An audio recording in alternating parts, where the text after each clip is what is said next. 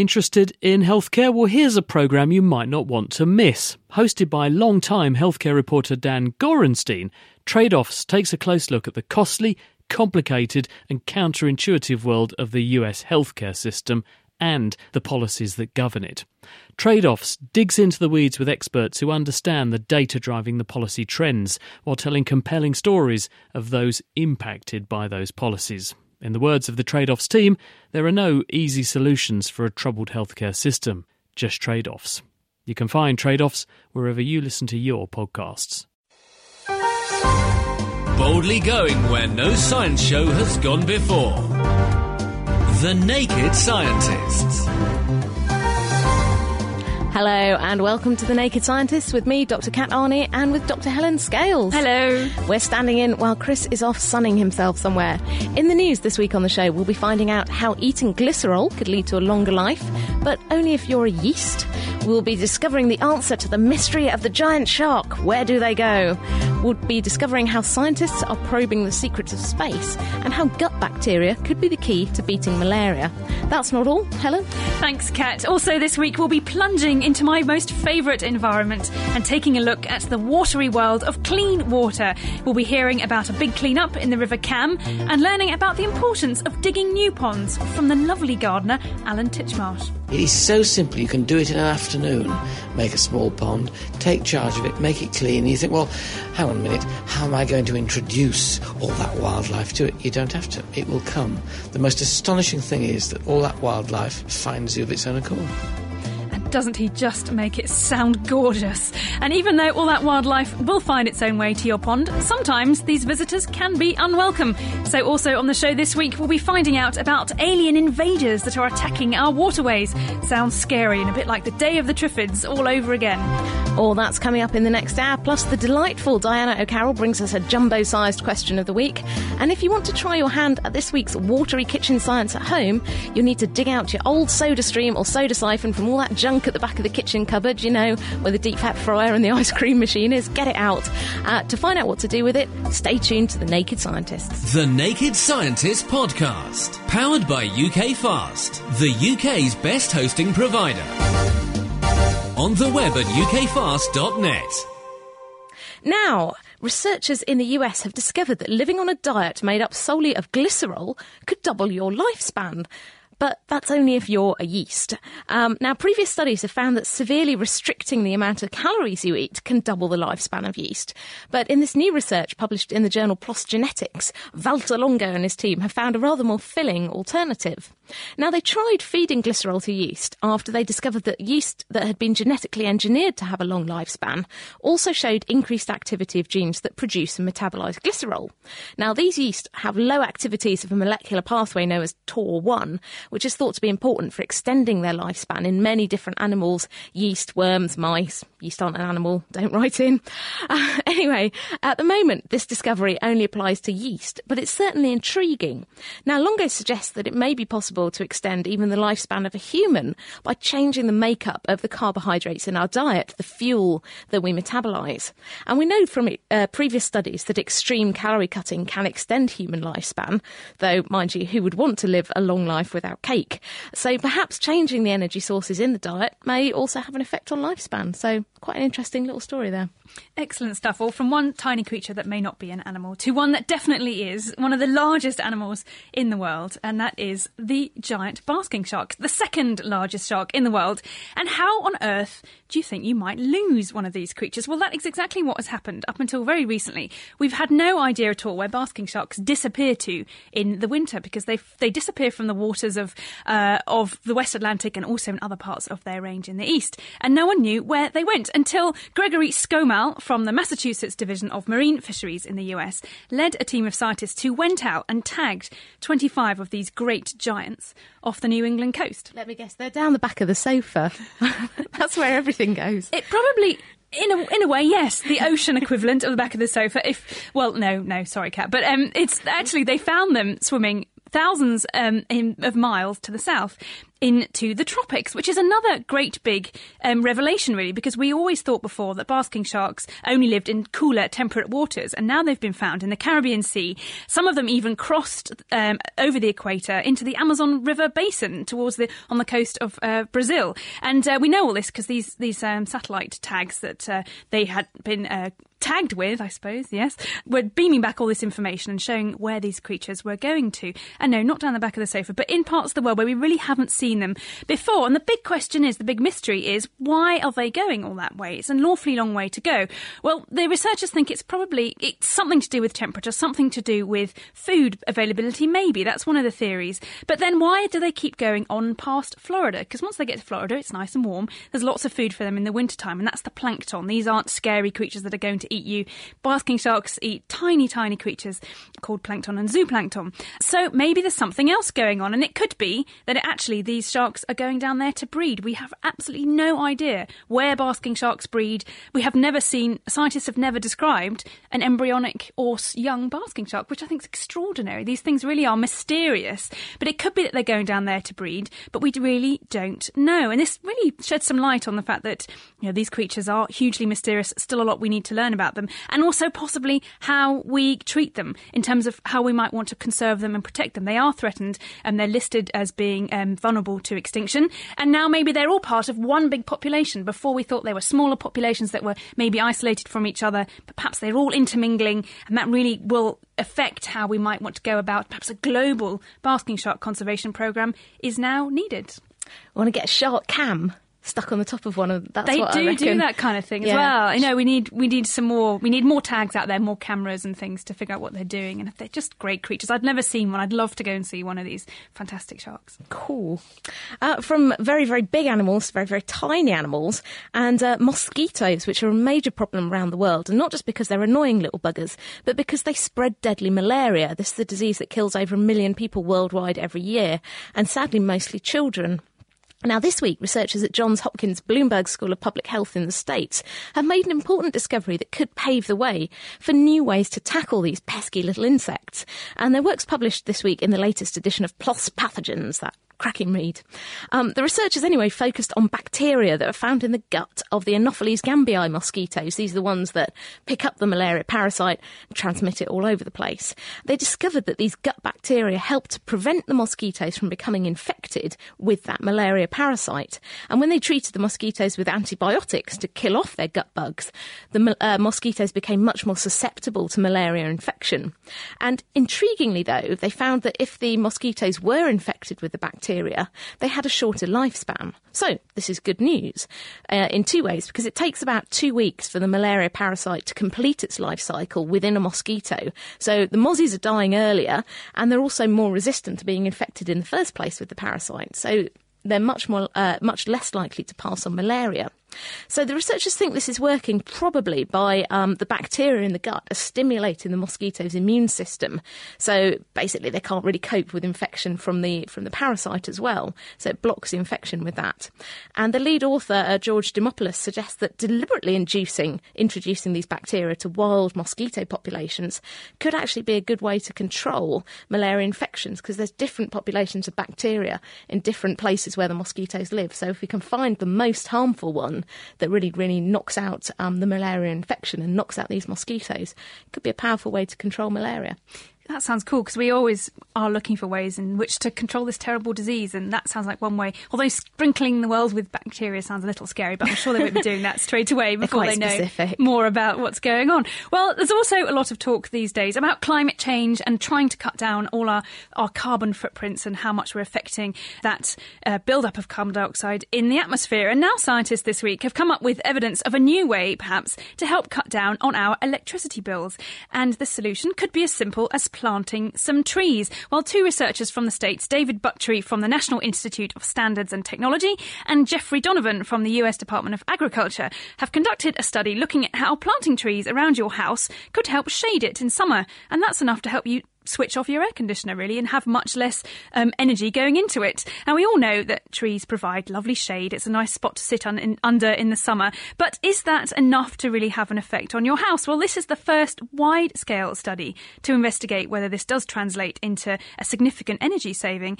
Buttry and Donovan studied 460 homes in Sacramento in the US during the summer of 2007. And they looked at what trees were growing around particular houses. And then they linked that actually to the energy bills of each household to see how much electricity they were using. And we know that a huge amount more electricity is used in the summer in places that are hot, and people want to use their air conditioners to keep themselves nice and cool inside. Well, the researchers found that by planting trees on the west and the south side of the house, you could actually decrease your summer electricity use by an average of 5% a year, which might not sound like a lot, but I think it really is, considering all you're doing is planting a couple of trees. And they think that maybe by planting a London plane tree on the west side of your house, over 100 years, you could save 30% on your carbon emissions. Again, that's over a longer time frame, but it's things like this maybe that really could start making a difference. And of course, you've got a double win there, because trees also absorb carbon dioxide and lock it away from the atmosphere. So in another way, trees are good to have around for lots of reasons. And I think it sounds like a very promising idea. But the authors are really keen for other people to go out in other parts of the world, do studies like this to see if something similar is going on with trees in other parts of the world. Maybe ones that are less hot. Anyway, the final news story we have is a very exciting one, and I always love it when we're sending stuff into space. And next Thursday, all being well, we're going to see the launch of the European Space Agency's Herschel and Planck missions, which are studying the formation of stars and galaxies and background radiation, all sorts of exciting things. And on the show today, we are joined by Dr. Anthony Challoner, who's here to tell us about the mission and how he's going to be looking at some of the data from it. So thanks for coming on the show, Anthony. That's quite all right. So tell me, what's the mission that you're involved in and what's it doing? So we're involved in the Planck mission. And what Planck's trying to do is study what's called the cosmic microwave background radiation. So this is really the oldest light in the universe. It was essentially created in the Big Bang itself. And what we're going to try and do is study very sensitively the tiny variations in temperature in this radiation when you look in different directions. And from that, we hope to learn a lot about both the early universe and also something about what the universe is composed of, what its geometry is, and perhaps even the ultimate fate of the universe. Crikey. What's the actual satellite going to be like? Where's it shooting off to? So Planck its ultimate home is going to be what's called the second Lagrange point, which is a very special point, about 1.5 million kilometres from the Earth. And it's peculiar in that it rotates at exactly the same angular speed about the Sun as the Earth does. So thermally, it's a very stable environment, which is exactly what you need when you're looking for these tiny temperature variations, just about a millionth of a degree fluctuations we're looking for. So you're looking for these tiny fluctuations in temperature. How far back in time are you hoping to be able to look? Are you hoping that this data will shed light on? So the cosmic microwave background radiation was produced very, very early in the history of the universe. And the early universe was very, very opaque. But eventually it became essentially transparent about 400,000 years after when we think the Big Bang occurred. And at that time, the microwave background effectively decoupled from all the matter in the universe. So when we look at it today, we're effectively seeing a snapshot of conditions in the universe 400,000 years after the Big Bang, or about 13 billion years, 14 billion years back in time from now. And how is the Planck mission special or different from the sort of previous microwave measuring experiments that have been done before? Well, so Planck is Europe's first satellite mission to try and measure the microwave background. There have been two other NASA missions before, the first called COBE, the second called WMAP, which is actually still observing. Planck is an improvement in that it's much more sensitive, it will observe over a wider range of wavelengths, and it has better angular resolution as well. And if it's so far away from the Earth, how is it sending the signals all the way back for you to analyse back in the lab? How long does it take that data to get to you? Well, the data is transmitted, it's not transmitted continuously, but it's sort of buffered on board, and then there's an hour or 2 hour slot every day when it's all transmitted back. And how long does it take to get back to you? What from the from the satellite? Where Planck is? Well, it takes it's 1.5 million kilometres. So however long light takes to travel that distance. I don't know, any of the listeners would like to do that calculation and tell us, that would be great. Tell us a little bit about Herschel, the other satellite as well. What's that up to? OK, so we're not directly involved in Herschel, although there are groups in the UK that are. And what Herschel is basically trying to do is it's looking at dust within the universe. So it's an infrared satellite. And it's basically looking at galaxies that otherwise we can't see in optical light because the starlight is sort of shrouded and absorbed by dust. But that dust is then heated by the starlight and re-radiates in the infrared. So Herschel will be able to see those sort of environments directly. I love the idea of a satellite going out looking for dust out of the universe, doing the dusting. How clean is your galaxy? Some people are very interested in dust, yeah. Some people are. So where's the mission launching from this Thursday? So it's going to launch from Kourou in French Guiana. And you didn't manage to get a ticket out Unfortunately there? Unfortunately not, no. When are the first bits of information going to be coming back? How long is it going to take to get into position? So it takes about 3 months for Planck to reach L2. Where it will start observing from. And the plan then, it takes a couple months further to sort of settle down and properly be commissioned. But then after that, Planck will do basically 2 complete surveys of the sky, which will take about 15 months. And then you'll get all the data back and come back on the show, tell us all about it. That's right. I mean, we get the data back essentially as soon as Planck stops observing. But it will be probably about 3 years before there is any real public data release of the cosmological data. Brilliant. Well, we'll really look forward to hearing that. Thank you very much. That's Dr. Anthony Challoner from the Institute of Astronomy here in Cambridge. So if you are a space-excited person, then watch out for the launch of the satellite this Thursday. Keeping you abreast of the world's best science. The Naked Scientists. You're listening to The Naked Scientist with me, Helen Scales, and Kat Arney. If you've got a question for The Naked Scientist, you can email us on chris@thenakedscientist.com. Now, let's join Ben and Dave for our kitchen science experiment of the week. And this one you can try out at home if you have a rather wonderful piece of kitchen equipment, like a soda stream or a soda siphon. For this week's watery kitchen science, Dave is going to show me something to do with what happens when water becomes fizzy. So Dave, what are you going to do?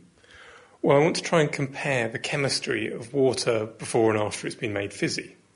Now, you could do this by comparing just some fizzy water you've bought in the shop and some not fizzy water, but then it's rather hard to be sure that they start off with the same kind of water. So we're going to start off with a bottle of perfectly normal tap water. It's Cambridge tap water, so it's quite hard, there's quite a lot of dissolved limestone in there. And then we're going to put it into a soda siphon and make it fizzy. Now, soda siphon is one of these things that I've never actually seen in the flesh before. I've only seen them in 50s slapstick films where people get sprayed in the face. This is actually what you use to make the water fizzy.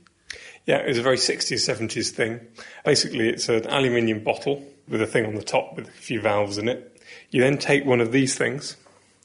It's basically a metal bulb full of very high-pressure carbon dioxide gas. You then attach it to the soda siphon and let the gas from the bulb into the water inside the bottle. That will then dissolve and you end up with fizzy water. In fact, you can do the same experiment using a soda stream rather than a soda siphon because it works in exactly the same way. So this means that we can easily compare tap water to exactly the same tap water, just with some fizz added. But how are we actually going to test it? How are we going to see what's different? What I've got here is some red cabbage, which I've grated up and mushed around with a spoon in some water. And then that produces this purpley liquid with some cabbage in there still. As you can see, it makes a lovely smell. It does smell very, very strong, but it's really dark. It looks almost like ink. You can hardly see through it at all. And it's a really rich, dark blue, sort of purple type colour. Yeah, that's right. This colour is coming from a dye, which is a type of anthocyanin. Now, these are dyes which are found all over the natural world, from red roses to bluebells. And this dye is also what you find in litmus paper. It's a litmus dye. And it will change colour depending on how acid its environment is. And you've mushed that up in just the same water that we're testing to see what happens when it gets fizzy. Yeah, that's right. Cambridge water is slightly alkaline, so at the moment it should have a slightly bluish, purplish tinge. Does this mean that if you were to do the same experiment with water from somewhere else, that it might not be the same colour?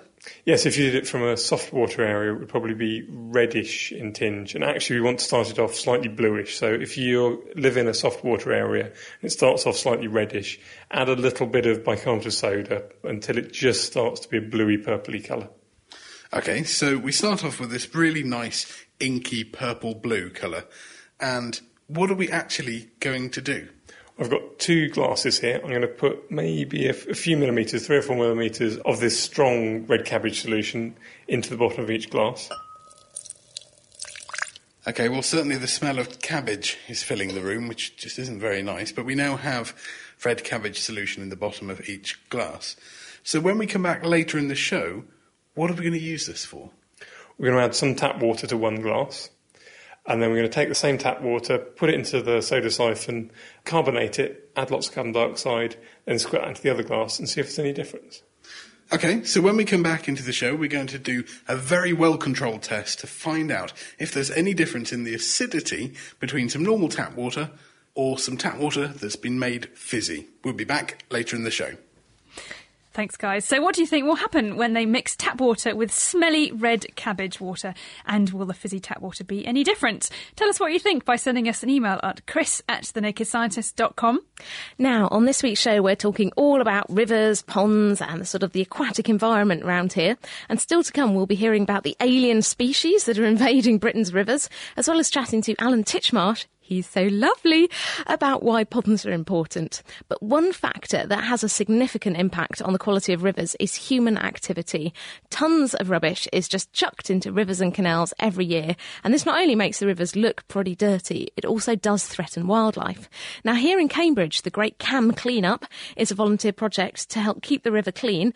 And Ben Valsler went along to help out. I have spent this morning, alongside many other volunteers, pulling rubbish out of the River Cam and out of the banks of the River Cam. This has been part of the Great Cam Clean-up. Now in its 5th year, an opportunity for volunteers from the community to get together and try and clean up their waterways and their green spaces. I'm here with Luther Phillips, who organised this year's Great Cam Clean-up, and also with Andrew Walters from Anglian Water's River Care Project. So, Luther, why have you organised the Great Cam Clean-up? Because I care about the River Cam. I live on the River Cam, and I really do have a passion for the wildlife in Cambridge. I live on Sturbridge Common, and it's not far from the centre of Cambridge, but on a daily basis I see herons, I see grebes, I see kingfishers, the cows grazing on the common. The rubbish that we generate, if we can just be conscious of the fact that we generate rubbish, and if we're in a position that we can actually recycle that rubbish, it will create an environment where we enjoy our green spaces and our river more and more. And it's not just the wildlife, is it? I know a great deal of people walk their dogs, people cycle along that route, and the fact that it's cleaner in itself makes it more enjoyable for people. There are many different river users that obviously use the river. There are rowers, there are dog walkers, there's a residential boating community, anglers, and obviously everyone has a vested interest in keeping the river clean, but the fact that there's so many different walks of life that use the river, it's important that we can bring these people together in an event like this to help them to be able to take care of it, to maintain and to sustain what we've created today in particular. We want to create a legacy that once people see that, the next 2 days, the open spaces will be clean, the river will be clean in their consciousness, and they'll think, well, actually, we can sustain this. So it's a very important event that will create a legacy in people's minds of something that they can sustain. Alongside us today, I think I've seen at least 3 generations of people helping to pick up rubbish and to keep the river clean. How many people do you actually get involved in this? We've had over 225 people who registered in advance of the event.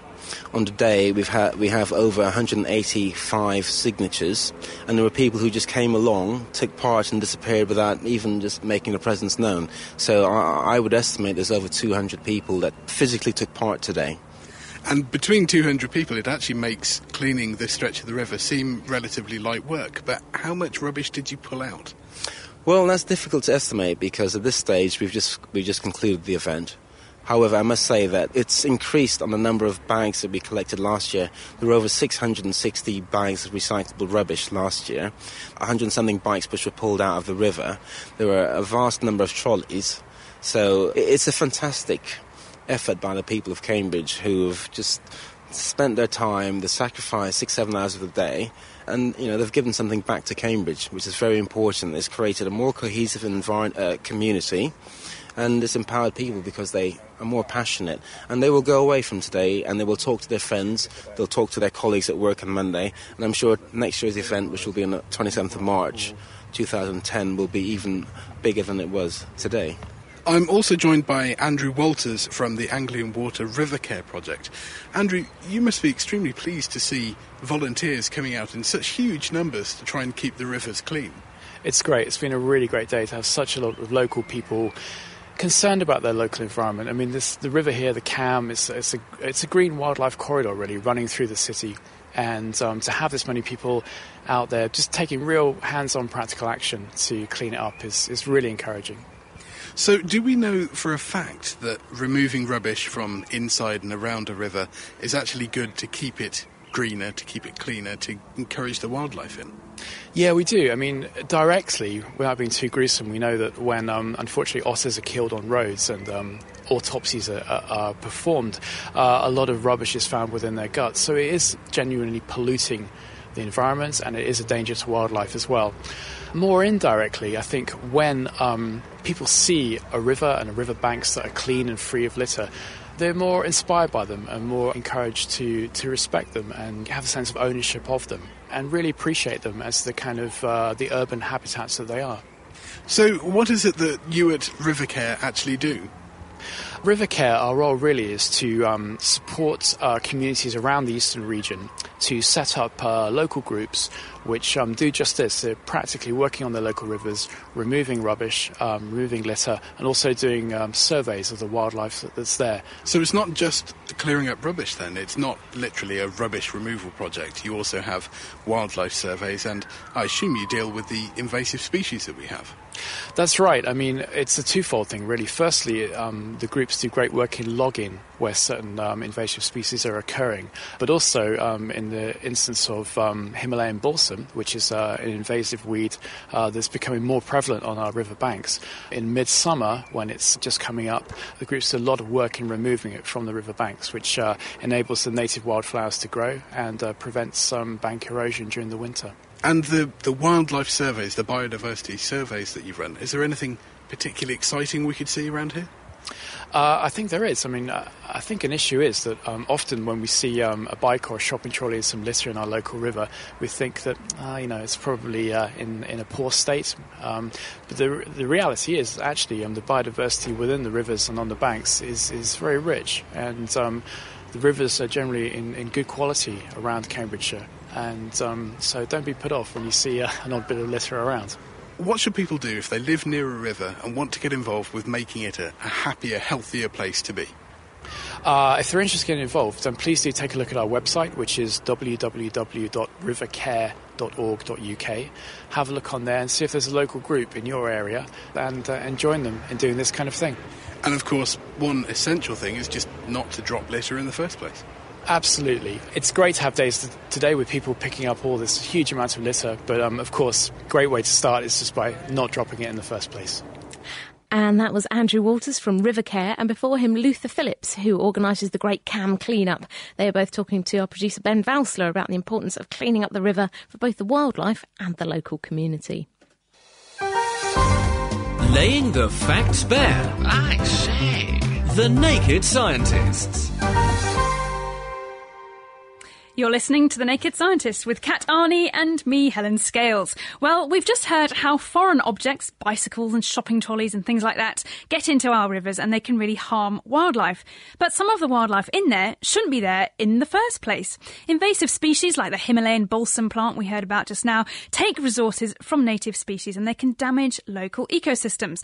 Well, in the studio now we have Dr. David Aldridge from Cambridge University, and he works on the understanding how the ecology of invasive species affects our rivers and fresh waters, and finds out ways of trying to stop them. Hi, David. Thanks for coming into the studio. Hello, Helen. It's a great pleasure to be here. Fantastic. Well, first of all, what do we really mean by invasive species, and why are they a problem? Most people understand the term invasive species to relate to species which are not native in a new area, but which also have a negative impact on the ecosystem. So we can have invaders that we don't notice, or do they generally stand out, we know they're there, and that's why they're a problem? We sometimes talk about this TENS rule, where about 10% of the species which invade a new system don't establish, and then only 10% of those that do establish actually have a measurable impact. So there's lots of things around in our rivers and elsewhere in our environments which we don't really notice and don't really have a measurable impact. And the things that get to the British waterways and are a problem, what sort of things are we seeing arriving in our shores? Well, we've just finished an inventory of all the non-native species in Britain's waterways, and How many are there? There's about 120. Wow! But there's lots waiting to come, and we're trying to help predict which is going to be the next big problem.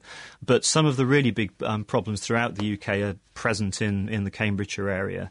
You've got some in front of you there, I see. I have. So you've brought some dead critters, I'm pleased to say, into the studio for us. What have you got there? I've got a little menagerie of goodies here. I've got some zebra mussels, I've got a signal crayfish from North America, and I've got a Chinese mitten crab.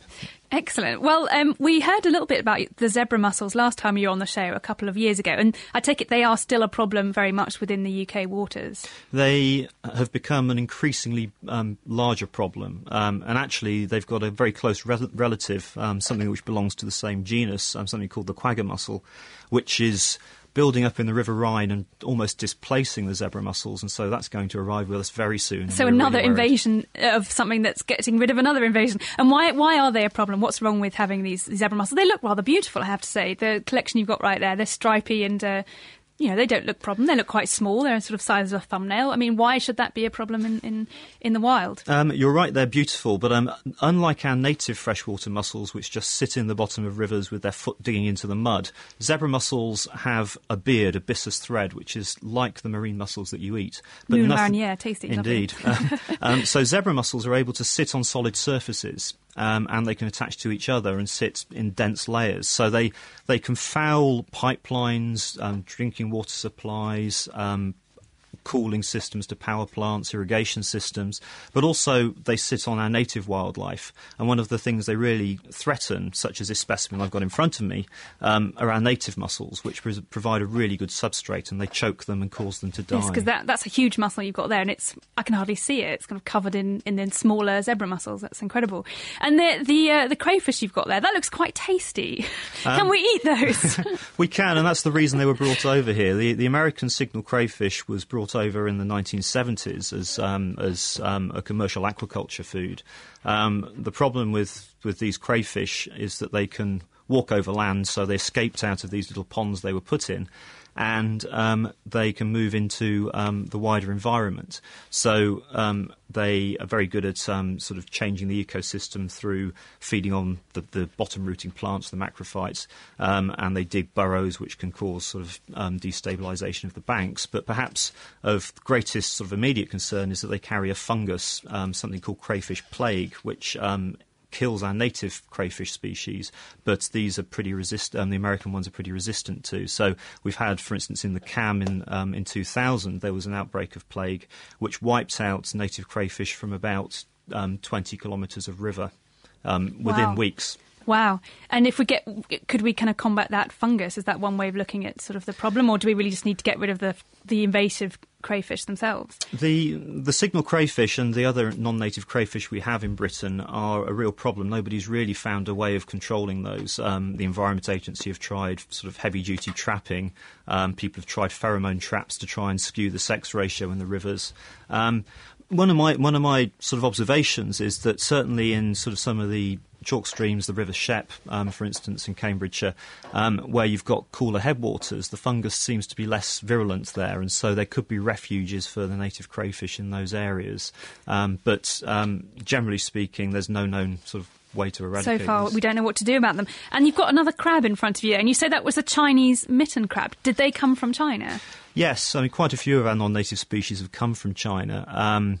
They are very popular food items in Asia. The Chinese mitten crab is quite tasty, but unfortunately in China it also carries a fluke, which is harmful to humans. So does that burrow into your liver or something? And that's right, yeah. The things that flukes usually do. Nasty things. OK. But you also work in China, don't you? You're looking at similar sort of issues of invasive species out there?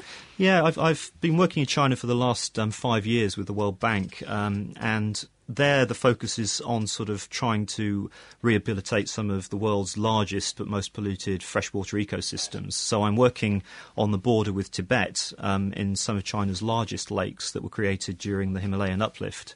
And how big are the lakes? Lake Jansha, which is the largest one we work in, is about 300 square kilometres. The second largest one we have, Lake Fujian, is 160 metres deep. They're pretty big things. Pretty huge then, yeah. So there's a lot of space there for lots of creatures to get into. Yeah, I mean, historically, these lakes we've discovered had massive endemism. We've found in the area sort of over 50 species of fish, which you find in these lakes and nowhere else. But with habitat degradation, we're discovering that these ecosystems have really crashed. Over 90% of the biomass in these lakes are non-native organisms. They're things like introduced carp, they're water hyacinth, which totally sort of smothers the lake surfaces. So only 10% of the living stuff in those lakes is stuff that should be there, really? Yeah, and actually a lot of the stuff there hasn't been described before. The fish have been well studied, but when I went out the first time 5 years ago, I put a dry suit on and jumped into the water, which a lot of Chinese people tend not to do. I rolled over some rocks and I found a new species of leech, a huge thing with green and purple stripes. Gosh, that sounds water horrible. beetles, all sorts of things. You know, there's there are so some little amazing room. creatures yeah, there. Absolutely. So, and finally, really, what can we do to try and protect ecosystems from these invaders? It sounds like there's an enormous problem in China. How on earth can you start to actually do anything about that? It's a lot of it is education, but the problem is that until we understand we can conduct risk analyses and identify what invaders are going to be the most likely next big problems, it's very difficult to develop policy and decide what we should be doing to stop things moving around. We have to understand the vectors. There is implication for climate change on this and whether new species might be better suited to invade and things. So there's all sorts of complicated issues to consider. It sounds like a very thorny issue indeed, but thank you very much for coming and introducing us to the world of invasive species. That was David Aldridge. He's from Cambridge University and works on understanding the aliens that are invading our waterways. Now, still to come on the show, Diana O'Carroll will be here with the answer to our question of the week. Can you do aerobatic stunts like looping the loop in a passenger aircraft? You guys are weird. Who thought of that one? Anyway, we'll go back to Ben and Dave also to find out what happens to red cabbage indicator when you make water fizzy. And we've had a email in from Sati Vatri who says, use a soda stream to make baths or bowls full of fizzy water. Put it in your plants in the greenhouse. You can double their growth speed. I grow hemp in my bedroom windowsill up to 6 feet tall using this method. You're growing hemp. Right. Anyway, on with the show. Now, over recent decades, ponds have vanished from our natural environment, but the charity Pond Conservation is embarking on an ambitious project to see thousands of new ponds being created in the UK. I went along to the launch of their Million Ponds project to find out more, and one special guest at the event was gardener and broadcaster Alan Titchmarsh. He is so lovely. So I can't believe you got to meet him. I got to meet him. Lucky thing. He's shorter than you might think. Anyway, so I started off by asking him why ponds are such an important part of our landscape. The greatest thing about ponds is that for something so relatively small, the wildlife that they support is absolutely huge. If you think of the things within the landscape that use a pond, from birds coming down to drink, hedgehogs and mammals coming down to drink, the pond life that's in the depths there, and in the shallows, from pond skaters and water boatmen to newts, frogs, toads, damselflies, dragonflies, you start to build up this list and you think, All that just from a little patch of clean water, and that's the vital thing. And the answer is yes, and anybody can make one. It is so simple. You can do it in an afternoon. Make a small pond, take charge of it, make it clean. And you think, well, hang on a minute, how am I going to introduce all that wildlife to it? You don't have to. It will come. The most astonishing thing is that all that wildlife finds you of its own accord. Have you noticed the quality of ponds changing over recent years? And it's not just the quality of ponds, it's the amount of ponds. We're losing numbers of ponds. They're disappearing. I'm lucky enough to live in a village which has a village pond, which is fed by a natural stream. So it's wonderful, it stays clean. But they are disappearing. They get filled in. They get polluted. That's one of the most difficult things with runoff from farmland and nitrates. Our clean ponds are now very few in number. I think it's about 80% of our ponds are no longer clean. But it's not difficult to put that right, and I think that's the great appeal of Million Ponds, is the fact that we can address this quite easily, relatively quickly, and also quite economically. How would someone go about digging a pond? What would be your top tips for them? People tend to make ponds either too small, when they heat up like saucepans do on a hot summer's day, or too deep, strangely enough. They think a pond's got to be about 4 feet deep. No. 18 inches in the middle is ample. I mean, go to 2 feet if you want. Make sure it's got shallows so that things can get in and get out. And there's more life in the shallows of a pond than there are in the depths. If you've got a 3 foot deep pond, there's nothing much living right down the bottom there at all. 1 or 2 amphibians might hibernate there, but most of them hibernate outside the pond. Under stones and things like that. So it's so easy with a decent liner that can't get perforated and a bit of underlay and a bit of soil on top of it, and then you can either fill it or you can be very patient and wait for a rainy day. It's so easy. It's as easy as that. How much fun can you have with ponds? My big thing about ponds is exactly that. And that, for me, is the essence of conservation. There tends to be a lot of finger-wagging in conservation terms, and the onus is on you, and it's a weighty responsibility. It is the greatest joy in life to do something which improves that nasty thing called the environment. I'm certain my life's work is to find a better word for environment. I like landscape, that's much nicer. It is so joyous. You introduce children to gardening, and that's the sort of sharp end, if you like, of conservation, just dabbling around in the soil with a trowel, making a pond, looking at pond life. They are entranced by it. And there's far more, and I say this, someone who knows, far more to watch in a pond than there is on telly. So, ponds are easy to make, and they're more fun than watching TV.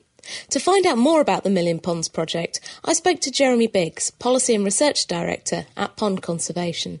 Million Ponds project is a 5-year initiative to add about 4,000 new ponds to the countryside, and in the longer term to double the number of ponds in the British landscape to get back to the 1 million ponds or so that we had at the beginning of the 20th century. So over the next 50 years, we're going to make 500,000 new ponds to replace those old ones that we've lost. It sounds ambitious. Who's going to help you do this? Well, there are all sorts of people making ponds. It's actually not as ambitious as it sounds, I would say. When you look around the countryside, there's about 20 ponds a day being made by people already. So that's 5,000 or 6,000 a year. So actually, all we need to do really is just to capitalise on that work that they're already doing out there and make it a bit better and make them help people to get the best of their pond creation, the work they're already doing very often. The people who'll be doing it, really, again, that's all kinds of people, from big organisations like the RSPB, the National Trust, the Environment Agency, right through to individual landowners and land managers. People can even make ponds at home in their garden as well. And what are the risks of not bringing back the ponds? How have we seen the environment change as a result of losing so many ponds? There are so many things that live in ponds. About 2/3 of all the kinds of freshwater plants and animals there are can be found in ponds. So if you lose those ponds, and in particular when so many of them are damaged by pollution and other impacts, so there's about 80% which are in poor condition. When so many are damaged and degraded, it means there's just less habitat available for a whole range of freshwater plants and animals, many of which have now become rare. Most of the things which need clean water are struggling nowadays. There's just nowhere left for them to go. So by putting back that clean water, we hope to kind of take the pressure off a bit, let things spread out again, just to give them a refuge. And finally, tell me about your favourite pond. Well, I've got Lots of favourite ponds, actually. To be honest, almost any pond which is clean and unpolluted, has rich stands of plants under the water. When you take your pond net, you dip it, you see lots of different kinds of animals in the water. There are loads of amphibians around.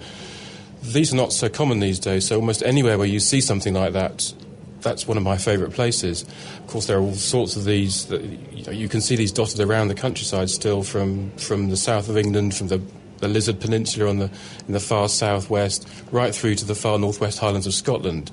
You can find them dotted around. To be honest, those are really all my favourites. And that was Jeremy Biggs from Pond Conservation, and before him, TV gardener and housewife's favourite, Alan Titchmarsh, discussing the virtues of the humble pond. Bringing the facts to bear. The Naked Scientists. You are listening to The Naked Scientists with Dr. Kat and Dr. Helen. Now, we've had a couple of questions in. There's a text question from Andy in Northampton who wants to know, is the sun a living thing? No, it isn't. It's a big flaming ball of exploding helium. So I think, or hydrogen, one of the two. Physics not my strong point, but no, it's not alive. It's not cells in it. We also have another question from Keith in Norwich, who says, can you ask if the people working with the mosquitoes, the news story I covered earlier, had considered using the bacteria in their guts to develop a protection for humans or whatever? It's an interesting question. I think this work's still at a very early stage. The protection from the bacteria for the mosquitoes was really due to their immune system rather than anything special about the bacteria themselves. As far as I know at the moment. So it's certainly an interesting question, and I don't think it would work if you infected humans with the bacteria either. But certainly an interesting question. Thanks, Keith. So we won't be putting it in our yoghurts quite just yet. No. Now it's time to invite Diana O'Carroll back into the studio for our question of the week. Hello, Diana. Hello. Well, this week's question is all about jumbo jet manoeuvres. Hello, I'm Dave from Essex, and this is my question. Can you do aircraft manoeuvres like a loop-the-loop or a barrel roll in Airbus A380s and Boeing 747s? So, can these big passenger jets show up the red arrows? My name is Dick Schley, and I'm with the Boeing Commercial Airplanes in Seattle, Washington, and I am one of the spokespersons for the company. Well, a large passenger jet, such as the Boeing 747 or almost any large passenger jetliner, was not designed, nor was it tested, nor was it certified to perform aerobatic maneuvers like a loop-the-loop or a barrel roll.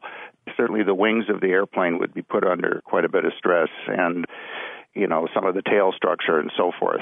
Doesn't mean it couldn't do it, but they were not designed that way, and they were certainly not certified with that in mind. In the early days of the jetliners, when the jetliner was being developed at the Boeing Company in the 1950s, there was a prototype called the 367-80. That was the 707 prototype.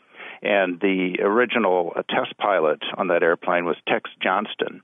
And one day he was asked to fly the airplane over a major event here in Seattle, which was called the hydroplane races. So he did, in fact, fly the airplane at a fairly low altitude over the crowd. But then he decided to really impress the crowd, so he did a barrel roll with that airplane, much to the surprise of the Boeing officials who were watching from down below. But he felt that it was a good demonstration of the airplane's capability. But he was strongly reminded never to do that again, and indeed, as far as I know, it has not been done again, at least certainly not as part of our test operation here at Boeing. So Tex Johnston managed a barrel roll in a 707, but this had about half the wingspan of an A380 and was less than a quarter of the weight. Apparently, a barrel roll exerts 1 G of force on a plane all the way around, so perhaps a big jet could make it through that move. Here's a pilot to tell us what he thinks. Yes, I'm Peter Merton, the resident research officer at the Imperial War Museum at Duxford. The simple answer is frankly no. The critical point about, well, not just modern passenger jet airliners, but airliners built in the past during the 20s and 30s coming forward in time, is that they are designed to be load carriers. So they're designed to withstand the quite severe adverse weather conditions, to be able to carry passengers and cargo in safety, and especially nowadays, of course, with the long-range jets, to carry a lot of fuel. So they are perfectly capable of some quite violent maneuvers in terms of things like steep turns And I've seen them being flown with some very graceful precision flying, doing quite steep dives and climbs, but not, of course, with passengers or cargo on board. This is the big difference, that they are designed to be strong and robust, and particularly to have a good survivability factor in case of an accident or a crash landing, whereas a purpose-designed aerobatic aircraft or even other aircraft types like fighter aircraft can cope with the stresses. And that is the critical difference, really. So the big passenger jets are not designed to do these moves and may not come out of them terribly well, but potentially they could do it. In 1985, China Airlines Flight 006, a Boeing 747, lost power in one of its engines, causing the plane to roll and descend over 3,000 metres in 20 seconds. During the fall, the plane experienced forces of up to 5G. Now, everyone survived and the plane did land safely, but portions of the tail stabilisers broke off, as did parts of the landing gear doors, and the wings were permanently bent upwards by 2 inches. So perhaps a jumbo jet could make it through a 5G loop, but it might not be in quite the same shape it started off in. But now, from the biggest objects in the skies to some of the smallest. Hello. I was watching a programme on television the other day about bees and how they do a wee dance to tell the other bees where the flowers are. Now, I was talking about this with my friend the other night and about evolution, and neither of us could think of a way that the bee dance might have evolved in very small steps, if you know what I mean. Could you shed any light on that for us, please? Thank you very much. How do you think the dance of the bees came about? Answers to Chris at thenakedscientist.com or post them on the web-based forum. That can be found at thenakedscientist.com/forum. Lifting the lab coat on the world's best science. The Naked Scientists. You're listening to The Naked Scientists. It's now time to go back to Dave and Ben, who are exploring the chemistry of fizzy water. Welcome back to this week's Kitchen Science, where I'm literally fizzing with anticipation to find out what the difference is in chemistry between fizzy water and normal still tap water. So Dave, can you take us through what we've got set up? Okay, I've got some red cabbage water. That's basically just perfectly normal uncooked red cabbage mushed up in some tap water, which produces this sort of purpley coloured solution. I've put a little bit of the solution in 2 glasses, maybe only 3 or 4 millimetres in the bottom of each glass. I'm now going to put some normal tap water in one of the 2 glasses. Well, clearly it diluted it, and so it doesn't look as strong, it's not quite as opaque as it was before, but it's still a lovely inky purple-blue colour. Yep, that's what you'd expect. The water in Cambridge is slightly alkaline, so it's going to produce this bluish colour. Okay, and now we need to make some of that self-same tap water fizzy, so we're going to put it into your fantastic retro soda siphon. That's the plan. So how much does your soda siphon take? How much water will it hold? Probably 2/3 of a litre or so. And it looks as if it's made out of similar stuff to, say, a thermos flask. This one is made out of aluminium. It just needs to be a fairly strong bottle, because it's going to take quite a high pressure in a minute. And then we have our special little canister, a bulb of CO2. Now this screws onto the side of the soda siphon, and there's a cap that goes over the top. This cap's actually pushing it onto a little spike, a hollow spike, that pushes the spike through the end of the bulb, which lets the pressurised carbon dioxide from inside the bulb into the bottle. And this is why it needs to be quite well built, because actually that's under quite high pressure. It will probably go up to sort of 5 or 6 atmospheres at least, yes. Okay, so now I'm going to screw it on tight and break the seal. That was a brilliant noise. I assume what happened there was the spike broke the seal, all of that compressed CO2 got pushed into the water.